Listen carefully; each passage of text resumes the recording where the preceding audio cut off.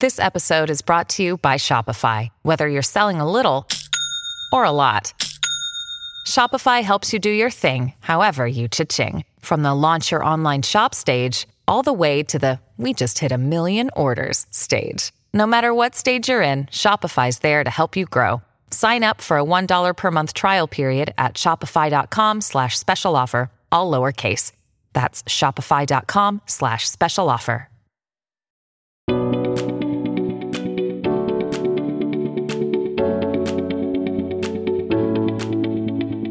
So welcome back to Uplifting Impact. I am so glad I get to spend this afternoon talking to my dear friend, Meralis. She is the person who, if you want to talk about education and you want to talk about how to show up in a way that really supports an inclusive environment, she is the person that you want to talk to. She is considered a thought leader, really with a mission to change the way that we invest in professionals who work with our young citizens every single day. She's an experienced educational executive who champions restructuring of education and building dynamic internal and external relationships that lead to high quality educational practices and solutions across the country. When you look at the work that she has done and you look at the pathways that she's created for young people, there is no way that you can walk away without feeling inspired. And we get to have her on the show today, y'all. So we're so happy to have you. Thank you for being with us. Thank you for having me. Of course. So as we jump into this work, my favorite question to ask guests right away is, how did you get here? How did you get into this space and doing this kind of work? Yeah, it's so interesting because I think my whole career has been about taking the next step and taking a chance. I tell young people that all the time. Don't believe that you have to have all the things in place before you take that next opportunity. And for me, ever since I was 16 years old, every single job I've had, I haven't been qualified for. On paper, I haven't had all of the boxes checked. And I've just been that person who's been willing to take that opportunity and take that chance. Some people will convince themselves out of an opportunity. They'll say, somebody will see that leadership in you and say, I see a leadership potential. I think you'd be great for this role.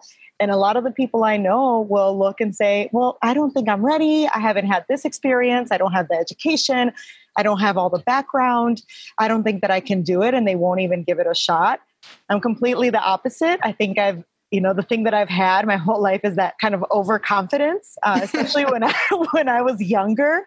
I was naive enough to believe that I could do anything. I really just gave everything a shot until here I am after 17 years in the education space, leading an educational nonprofit, a goal I wrote for myself many, many years ago. I said, one day I want to run an educational something that's national. And I remember my husband saying, is that a goal? What is that? I've never heard of that. And I said, I don't know, but it's going to come along and I'm going to go for it. That's awesome. And here we are. So, yeah. That's awesome. And we all get to benefit from it. So I want to go back to something that you said, because one of the things you just mentioned is that, a lot of times people don't see themselves in leadership roles, or they don't see, how they could possibly do that next thing. And that's something that comes really naturally to you. But the other thing that comes really naturally to you is your ability to help people get over that hump. Right? To get over that. And so what is it that you're doing to try and create the environment where young people can really see, like the kind of inclusive environment where a young person could see their own leadership skills and see their own potential to move into the next step, the next big mountain? Yeah, I think it's really important for me to create a culture of that. So I run a staff of 33 people and 120 AmeriCorps members. So I can't be the only one doing that. I can't be the only one saying, hey, I see this in you, because there's just no possible way that I could do that for 150 people. I need to make sure that that culture is built in. And so constantly getting together and setting things in place, naming it for my managers and saying to my managers, this is the kind of culture that I expect. I expect there to be growth here. I expect there to be a naming of somebody's skills. I expect you to approach your role with some kind of coaching in mind so that that experience trickles across the site and not just me doing that. And then obviously you have to model that as a leader. If you want that to be seen across your, whatever your organization is, and you're the leader, then you really need to be modeling that and naming that in the people that you have that direct contact with. No, what you're describing, is definitely, it's about leadership, but it really is going at this main topic that we're talking about, which is creating inclusive and equitable environments. So when you think about yourself as a leader, right, you've just talked about naming this and making sure that your expectations are clear. But what are some of the other things that you do as a leader to create that culture and really encourage people to help you get that message across the entire organization? Yeah, I think naming it is the first thing, obviously. Mm-hmm. The second thing is you really have to think about what are your values as a leader, right? So what are the values that you're leading with? What are the values that you're making decisions with? And then being very transparent.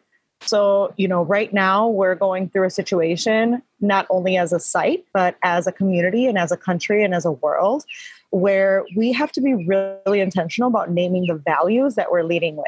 Mm-hmm. I got a chance to talk to my site even this morning, and I just reminded them, the two values that I'm leading with right now today are your safety and your well-being, and also transparency. So those are the two things that I'm leading with, and that's what you can expect from me. And so just being really honest with ourselves and with our people on our values.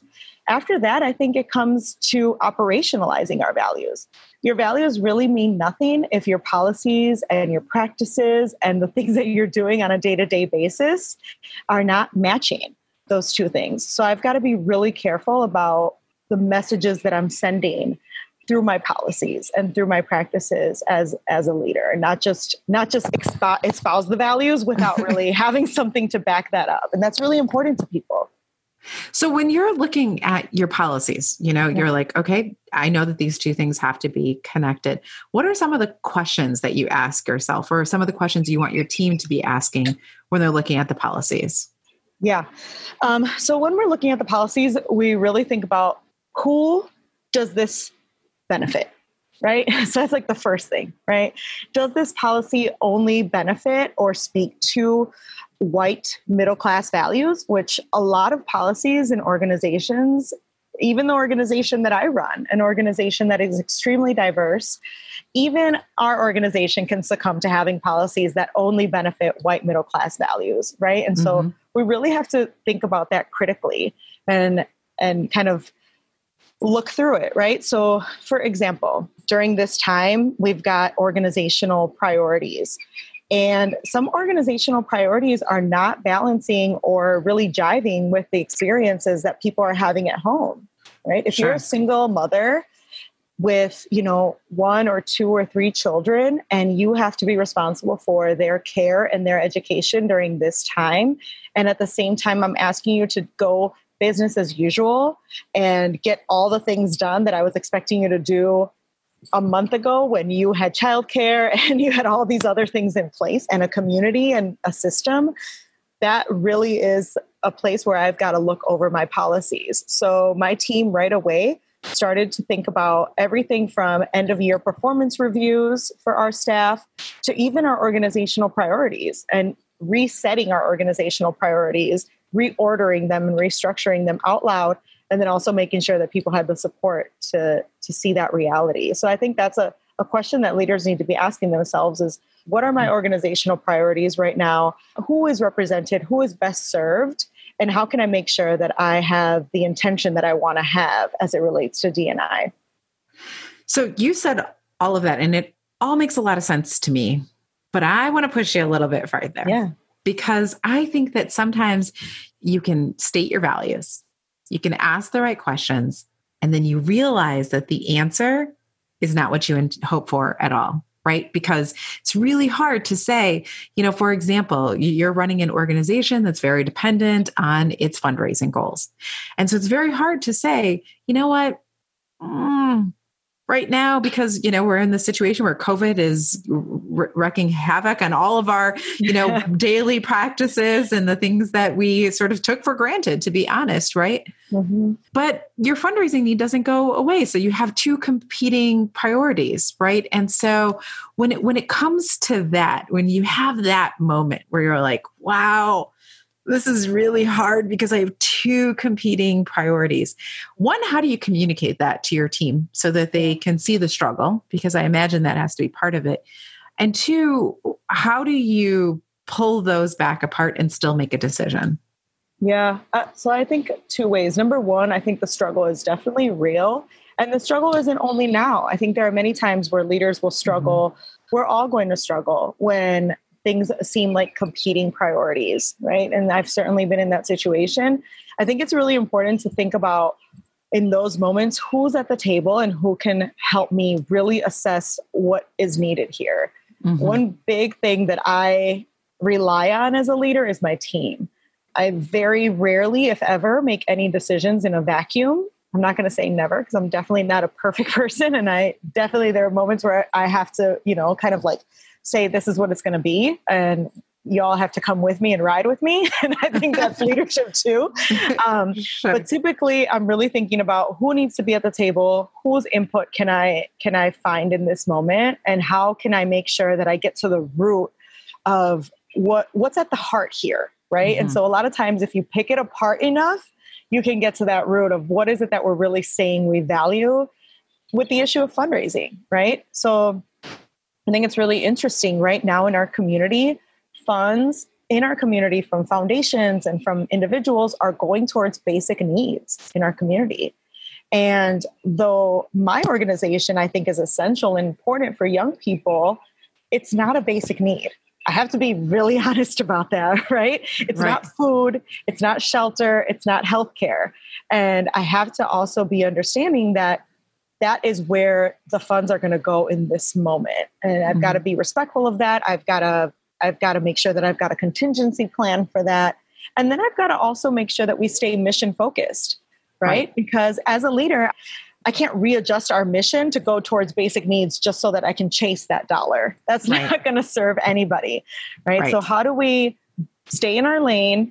How do we do what we can where we are to support our people right now, have a plan in place as a contingency, and then be ready when the time to support students comes back, because it will come back, right? So how do we stay ready for that?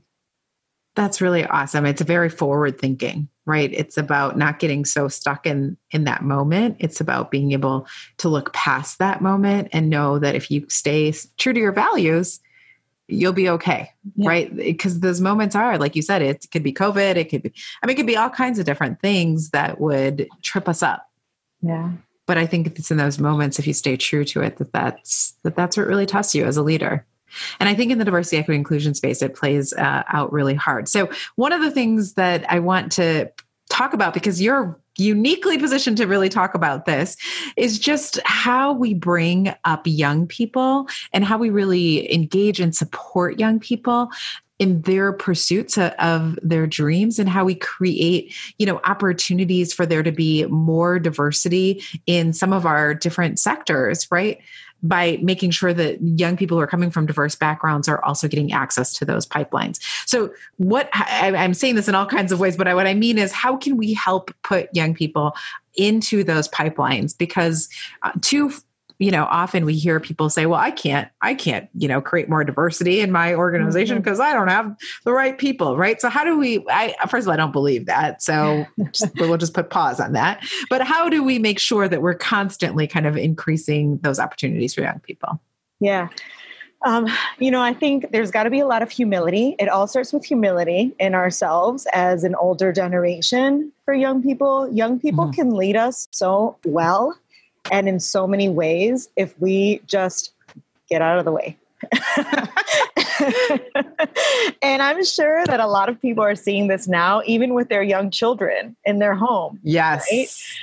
Young people have the energy, they have the creativity. They're not beholden to all the kind of schema that we make up and hold ourselves back with. Yes. We make all these barriers and all these things difficult, and young people don't have any of that. They come to the table and everything is an option. And so I think it starts with us as leaders really approaching this work with humility, really approaching it with questions, and really being willing to get out of the way and create succession plans. I am a big fan of succession planning in my own work. I'm a big fan of my team thinking about succession planning. And And knowing that I don't have to be the one that's always in this role in order for my organization to be successful, right? There's going to be a young person that comes after me and they're going to do it much better. How do I set them up for success? How do I set my community up for success in that way? And those are questions that we need to be asking. I think the other thing is that we need to be really patient in making sure that our young people have access to the kinds of experiences that they need to fill the roles that we need. So I hear a lot about there's not enough diverse candidates in the pool for things like tech, right? Things like STEM. I would argue with that. Like you, I'd really believe that. But I do think that we have to be patient in making sure that we can provide the onboarding that young people need, the professional development that they need, rather than expecting people to come to the table as is, and we're going to just like put them to work and kind of squeeze everything out of them, right? Right. So we need to really be willing to look at it more as a partnership. I think one of the things that's been frustrating for me is when you hear people who are not willing to make that kind of accommodation, they think it's an extra thing. But I've been managing people for a really long time in a lot of different sectors, and I have never had an experience where somebody, doesn't matter what their background was, where they came from before, if it was a successful candidate that stayed with the organization, it was because we had strong onboarding. Yes. Right? And the onboarding was really differentiated based off of where they had needs and what their skills were. And sometimes I think we're too quick to write off young people because they haven't had, what in our mind is the requisite skills or the requisite experience, when the very best way to train them is in that moment, right? Because we can help them get it in the way and in a way that's going to be really conducive to our organization. So it's kind of a double-edged sword that I think ends up cutting us a lot because we're not giving young people that platform. Yeah. So another question just about this in particular, because you work a lot with AmeriCorps. So can you tell me what you think about like the idea of service as a pathway towards, career and involvement and being involved in some of these other leadership opportunities? Yeah, I mean, I have a very big passion for service, not only in my personal life, but obviously in my professional life. I really do think, especially giving young people an opportunity to serve at a national level with national service and AmeriCorps, it's just transformative. So I'm really big on transformational journeys for our young people, and I see the young people that start at City or at the beginning of the year and completely, their transformation throughout the year. I get to see that on an annual basis, and I'm so lucky. But some of the things that I think are really valuable about national service, number one, it gets you outside of yourself, right? It gets your view outside of focusing on yourself and looking at the other and seeing what somebody else needs, right? And fulfilling those needs. My dad used to say, you have to give to receive. Right? Yes. You don't have everything and then you give, right? You have to start at the give part, even if you feel empty-handed. And our young people come and they are willing to give, and what they get out of it is a lot more.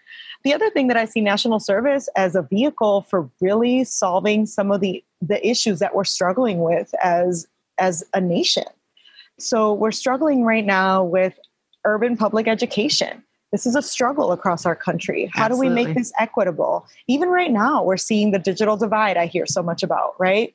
And how can we engage young people in solving these issues with us is the question, right? National Conservation Corps does the same thing with our national parks. They engage young people in looking at those spaces and how we make them better, how we conserve them, how we keep them healthy and beautiful for us. And so it's really thinking about how do we engage young people. And the third thing that's really cool about national service is that it helps us eliminate the education debt, which right now, the education debt in our country is just, I don't even know what the words are. Exorbitant. I mean, it's like you need a thesaurus, but there's so many words. All the words are big.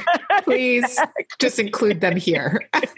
So, we're looking at the Siegel Education Award and how that reduces young people's education debt, gives them an opportunity to go back to school.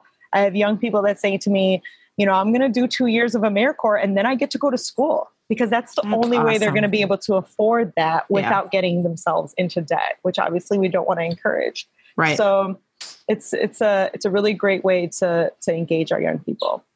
That's awesome. Yeah. And I mean, I'm a huge proponent, as you know, of the AmeriCorps program. And I think it's been really encouraging, especially in the last, I would say, 5, 6, 7 years, to see organizations take a more adamant stance on making sure that the AmeriCorps core is very diverse and comes from a lot of different backgrounds, and really supporting initiatives that allow for organizations to bring in, people who look like America, because it is the AmeriCorps, right? Yeah. And so it's just really exciting. And I know that City Year has really helped spur that and really helped, encourage that. So I'm just incredibly grateful that we're seeing those changes happen, and that it is becoming something that is more universal and, is a platform for other people to be able to build off of. So we only have just a few more minutes together. I'm just wondering, as you think about this diversity, equity, and inclusion space, what do you think are some critical things that, you have a lot of leaders listening to you. What do you think are some critical things that we should be doing in our own practices? Yeah. I think it's really important to build a culture of conversation around DEI, right? Thinking about how we are establishing this conversation, bringing this conversation to the table. At first, it's going to be uncomfortable. We've had situations where people are uncomfortable where we bring up these conversations. And so they need to be brought up with sensitivity and with thought. But I do think people are also eager to have these conversations around DEI. I think it's also important for people who are part of the majority group, right? So whatever that group is, typically it's white males, right? Sure. In our organizations, that you take responsibility and ownership for your own learning, that you don't put that on somebody else, and that you don't say, to the person of color in the room, teach me everything that I need to know. There's so many books out there. There's so many great podcasts like this one. There's so much information available to us, and it's really up to each one of us to do the work. I think the work of DEI is so personal. It starts with ourselves, which is why so many people push it off, because working on ourselves is hard. And in order for you to be a leader that values DEI, you've got to do a lot of the work of looking at yourself and seeing where it is that you need to improve. What are the types of things that you've maybe kind of espoused or put into practice that really probably aren't serving your community and aren't serving a more diverse group? And so we've got to be really honest with ourselves about that. I think that's where it begins for leaders.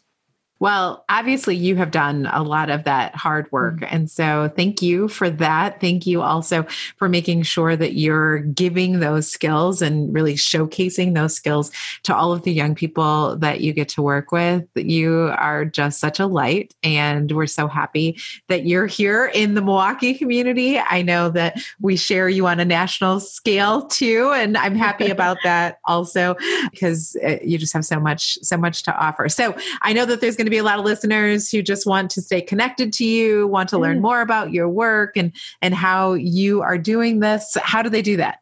Yeah, so you can go to my website, meralishood, meralishood.com. I'm also on Twitter under Meralis Hood and LinkedIn. So I would love to see you there.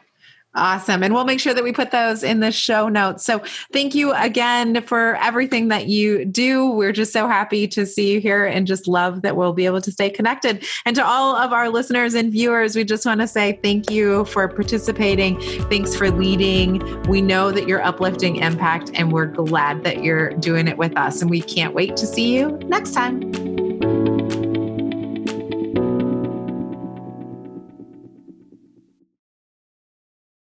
This podcast is a part of the C-Suite Radio Network. For more top business podcasts, visit c-suiteradio.com.